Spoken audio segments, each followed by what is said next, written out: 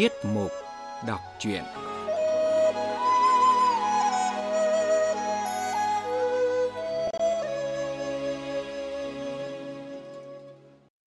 Quý vị và các bạn thính giả thân mến, mời quý vị và các bạn nghe Lệ Quyên đọc tiếp truyện Hồng Lâu Mộng, một tác phẩm văn học cổ điển của Trung Quốc.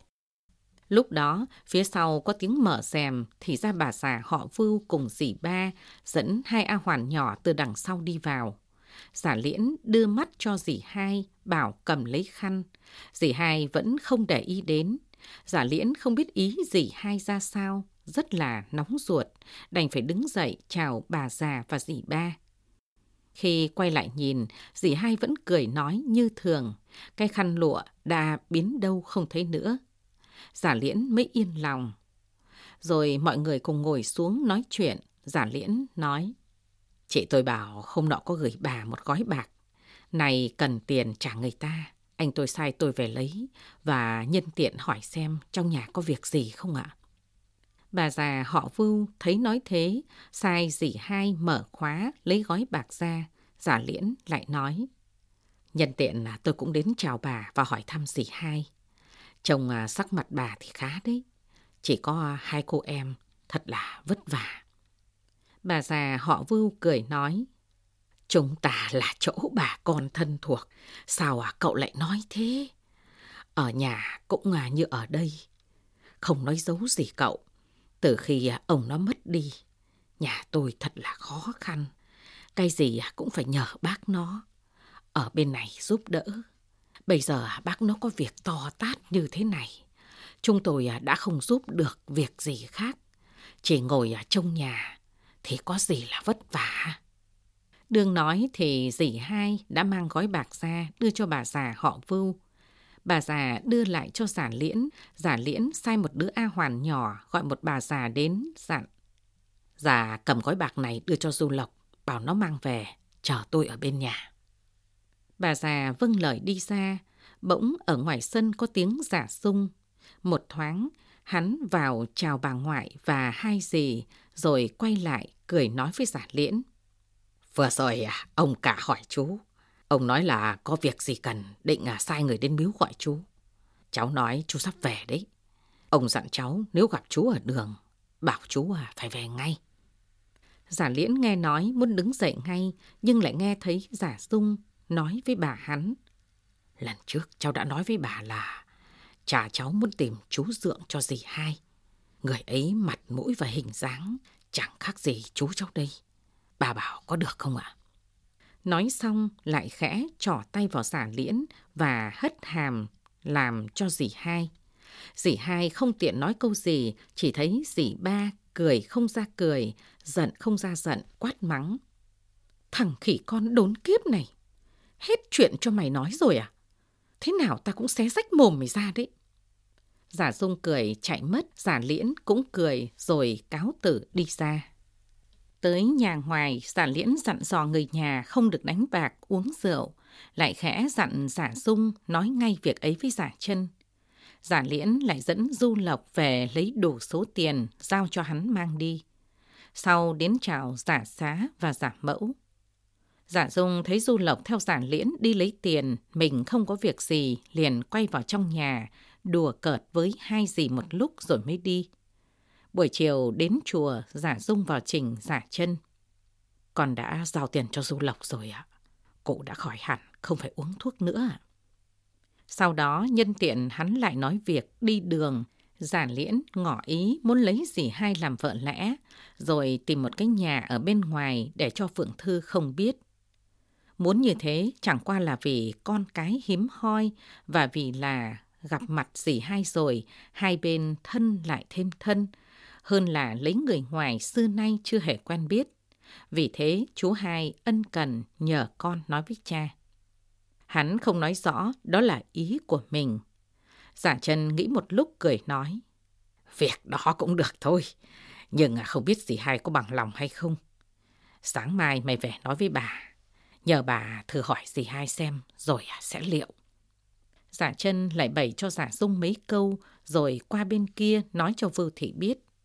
Vô Thị biết việc này không ổn nên cố can ngăn, nhưng Giả Chân đã nhất định như thế mà Vô Thị xưa nay vẫn quen lối chiều chồng, và chăng dì hai lại là chị em khác mẹ nên không cần để ý lắm, cứ mặc họ làm thế nào thì làm. Sáng sớm hôm sau, Giả Dung lại về thành thăm bà ngoại, nói lại ý định của hắn rồi thêm thắt nhiều điều. Nào là Giả Liễn người tử tế, hiện giờ thím Phượng đương ốm, khó lòng khỏi được. Trước hết, hãy mua tạm một cái nhà cho dì hai ở riêng bên ngoài độ 1 năm, 5-7 tháng, chờ thím Phượng chết đi là đón dì hai về làm chính thất. Lại nói đến việc cha hắn sẽ đứng lên sắm sửa lễ cưới như thế nào. Bên Giả Liễn sẽ làm lễ cưới ra sao, rồi sẽ đón bà về nuôi nấng thế nào. Còn dì ba sau này cũng sẽ do bên ấy gả bán cho. Nó tán hưu một hồi, làm gì mà bà họ Vưu chẳng bằng lòng. Và chăng ngày thường bà ta vẫn nhờ Giả Chân giúp đỡ, bây giờ Giả Chân lại đứng lên chủ hôn, mình không phải sắm sửa đồ tư trang.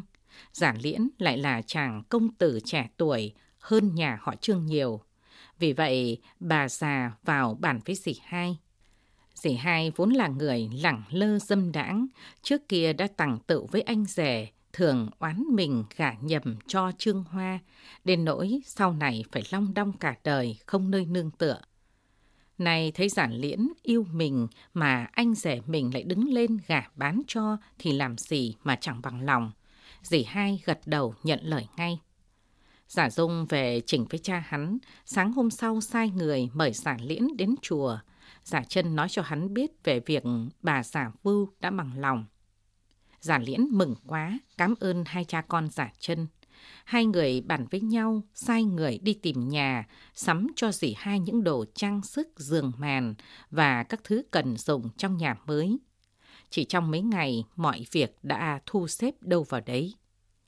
Giả Liễn mua một cái nhà 20 gian ở trong ngõ Tiểu Hoa Chi, cách phía sau Phủ Vinh, Phủ Ninh độ 2 dặm. Lại mua 2 A Hoàn nhỏ nữa.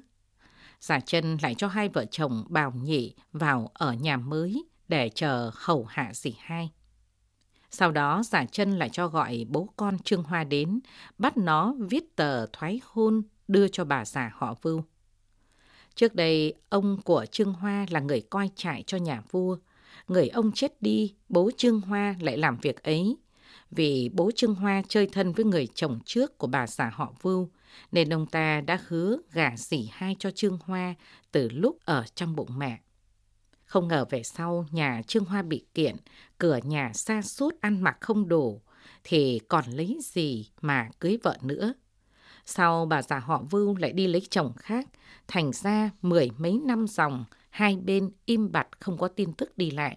Này thấy người nhà phủ giả gọi đến bắt phải thoái hôn với dì hai.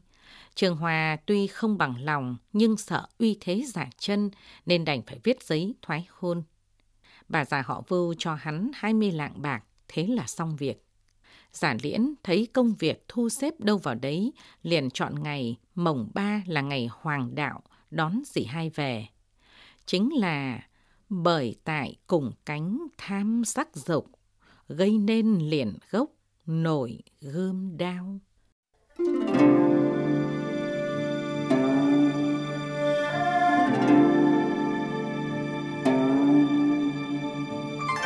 Hồi thứ 65, Giả Liễn vụng trộm cưới dì hai, dì ba quyết lòng lấy trả liễu. Giả Liễn, Giả Chân và Giả Dung bàn định mọi việc xong xuôi. Đến ngày mồng 2 cho mời bà già Vưu cùng dì ba vào ở nhà mới. Bà già họ Vưu nhìn một lượt, tuy không được như ý lời Giả Dung nói, nhưng thấy mọi thứ đầy đủ cả, hai mẹ con đều lấy làm bằng lòng.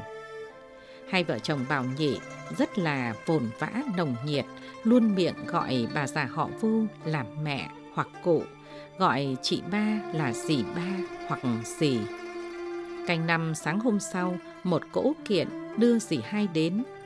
Hương nến, ngựa giấy, chăn màn cùng cơm rượu đã sắp đủ cả. Một lúc sau, Giả Liễn mặc quần áo thường, ngồi kiệu nhỏ đến. lễ trời đất đốt ngựa giấy. Bà già Vưu thấy chị hai ăn mặc toàn mới, không như lúc còn ở nhà nên rất đắc ý. Hai người dắt nhau vào động phòng. Đêm ấy Giả Liễn cùng chị hai, Phượng Đoan nghiêng ngửa ân ái tràn trề, không thể kể ra hết được. Giả Liễn càng nhìn càng yêu, càng ngắm càng mến, không biết làm cách gì để chiều chuộng dì hai cho phải. Hắn chuyển cho bọn Bảo Nhị không được dùng tiếng hai ba gì cả, cứ gọi thẳng dì hai là mợ. Ngày hắn cũng gọi là mợ và gạt phăng Phượng Thư đi. Có khi về nhà hắn cứ nói là sang bên Phủ Đông có việc. Phượng Thư biết hắn thân với Giả Chân, chẳng có việc gì bàn bạc nên cũng không ngờ vực. Trong nhà tuy nhiều người nhưng chẳng ai để ý đến việc ấy. Ngay những kẻ nhàn rỗi hay tò mò bới việc cũng đều chiều ý Giả Liễn, muốn nhân đó luồn lọt kiếm trác, còn ai nói hở ra nữa. Giả Liễn rất cảm ơn Giả Chân, mỗi tháng hắn bỏ ra 15 lạng bạc để chi dùng hàng ngày. Khi Giả Liễn không đến thì ba mẹ con họ Vưu cùng ăn một nơi. Khi Giả Liễn đến thì hai vợ chồng hắn ăn với nhau, mẹ con bà già Vưu về phòng ăn riêng. Các bạn vừa nghe Lệ Quyên đọc truyện Hồng Lâu Mộng, một tác phẩm văn học cổ điển của Trung Quốc. Nếu quý vị và các bạn không có thời gian nghe đài, còn có thể truy cập trang web của chúng tôi theo địa chỉ vietnamese.cringắn.cn. Tiết mục đọc truyện đến đây là hết. Thân ái chào các bạn.